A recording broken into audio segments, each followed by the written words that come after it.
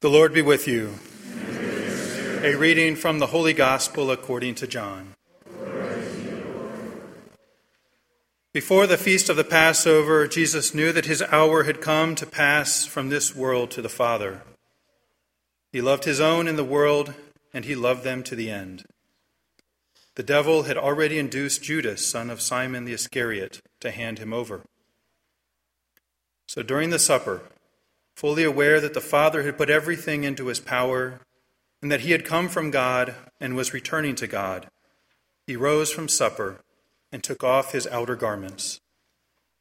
He took a towel and tied it around his waist. Then he poured water into a basin and began to wash the disciples' feet and dry them with the towel around his waist. He came to Simon Peter, who said to him, "Master, are you going to wash my feet?" Jesus answered and said to him, "What I am doing you do not understand now, but you will understand later." Peter said to him, "You will never wash my feet." Jesus answered him, "Unless I wash you, you will have no inheritance with me." Simon Peter said to him, "Master, then not only my feet, but my hands and head as well."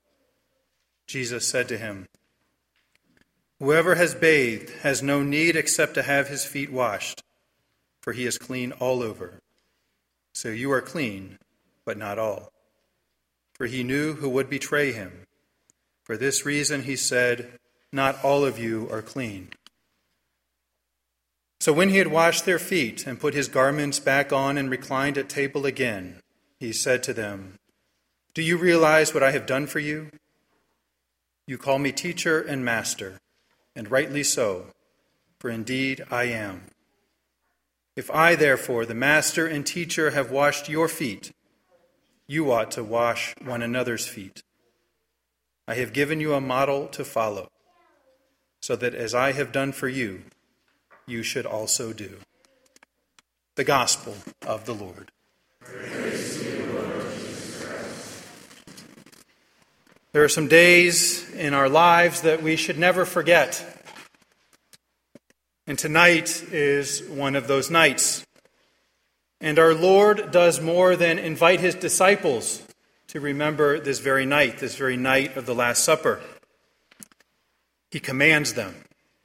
He commands them to remember this night. "Do this in memory of me." God himself has pulled back the veil of time, and we straddle history as we celebrate and commemorate this Last Supper of our Lord. And God himself is inviting us to participate in eternity. In this reality we live, and we not just recall, but we live at every Mass that we celebrate. So this Mass here should not be called the Last Supper, but it should be called the Lasting Supper, because we continue to celebrate it every time we come to Mass. The Last Supper began with the recalling of the Passover. Our Lord had asked his disciples to go and to prepare the Passover, that upper room, that place where they could go and celebrate the Last Supper. And when they got there, our Lord, he told his disciples how much he longed to celebrate this particular Passover with them. That the desire of his heart was to celebrate this very night with them. And I'm sure the disciples themselves, they had an inkling that there was something special about this very night that they were celebrating. And the Passover recalls and represents that moment when the Jews left Egypt. They left the reality of slavery and the bondage that they'd been living for so many years. And it was the 10th plague, the 10th plague in which the angel of death was going to pass over the land of Egypt and to kill the firstborn of everything, every animal, every person, every family. unless they had the blood of the Lamb on their doorpost. Why a lamb? I think sometimes we can think, well, maybe because it was kind of a prefiguration of Christ. But a lamb as well represented one of the gods of Egypt. And our Lord was inviting the people of Israel to kill that lamb as a sign of the purification of their souls. That he was drawing them out of this land of slavery. That they were called to leave behind the culture, the ideas of Egypt that had infiltrated their lives little by little. And our Lord was inviting them to purify themselves, to kill the lamb. And they were to put that blood of the lamb on the doorpost of their homes. And the angel of death would pass by their house if they had the blood on their post. And what were the Jews thinking that night as they put the blood on the doorposts of their homes? They're eating the meal, ready to go, ready to march. What's going through their minds? Probably fear. The fear that was in their heads. Is the angel of death really going to pass us by?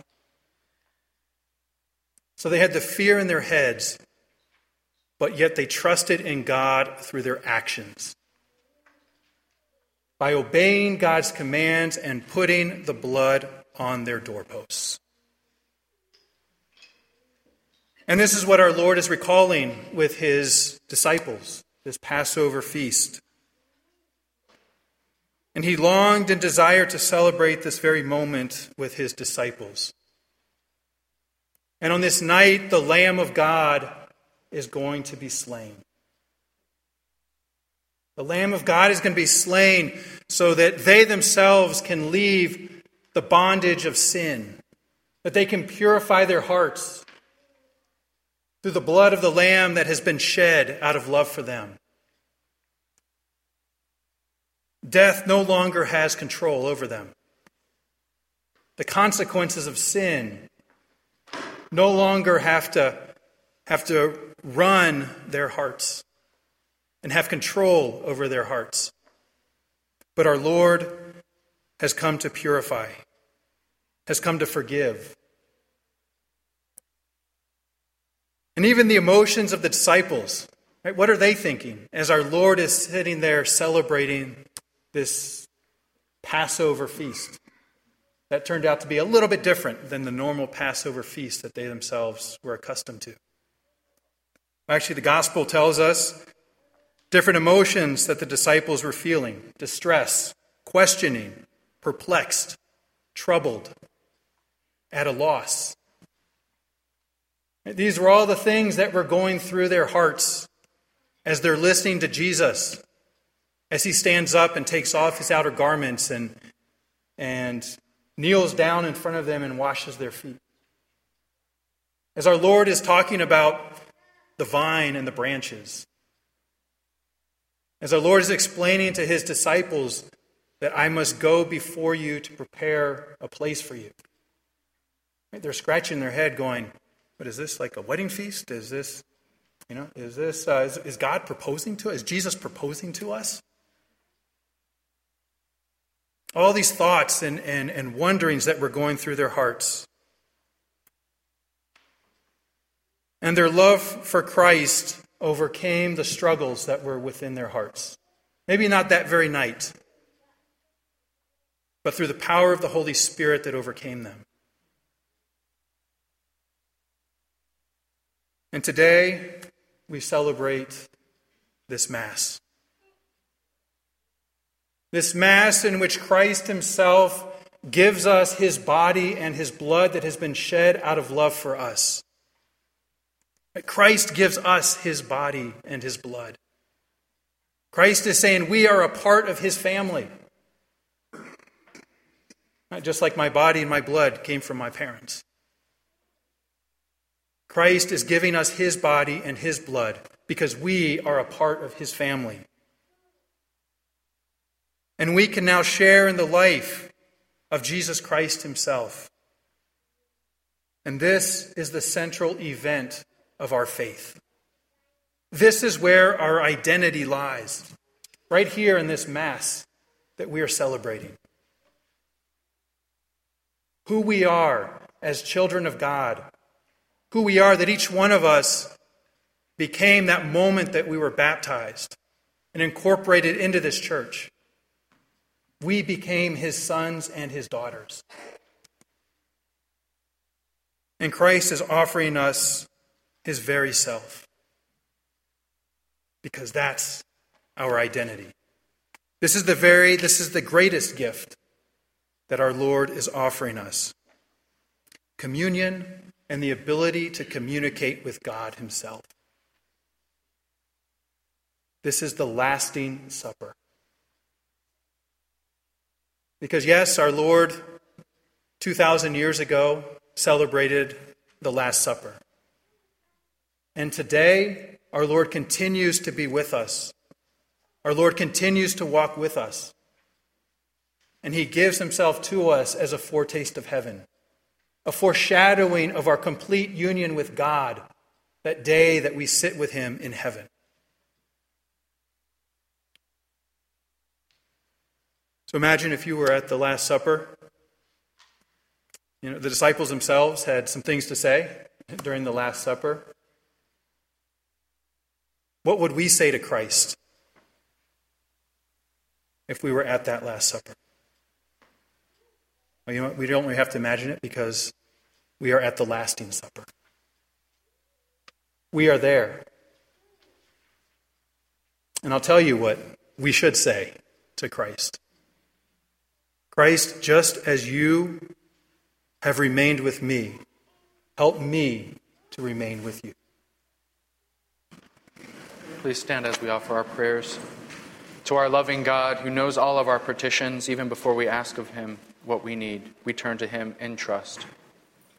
For the Church, that in the gesture of the washing of the feet of the Church will rededicate herself to the life of service and sacrificial self-giving. We pray to the Lord. That on this night in which the Lord establishes the priesthood, all priests will recommit themselves to holiness with renewed zeal. We pray to the Lord. That the power of the Holy Eucharist will transform the hearts of all peoples, so that Christ will become the source and summit of their life. We pray to the Lord. That Christ's passion will generate lasting peace in the world. We pray to the Lord. That all will live with a strong awareness of Christ's real presence and offer their lives to him in friendship. We pray to the Lord. For the work of the Legionaries of Christ in Raleigh, at St. Joseph's, at NC State, and Regnum Christi, that they will be faithful guides to the people entrusted to them. We pray to the Lord. That all those who suffer will find consolation and blessing in their conformity to Christ crucified. We pray to the Lord. Eternal rest grant unto them, O Lord. Let perpetual light shine upon them. May their souls and the souls of all the faithful departed, mercy of God, rest in peace. Amen. And we now present our petitions to Our Lady.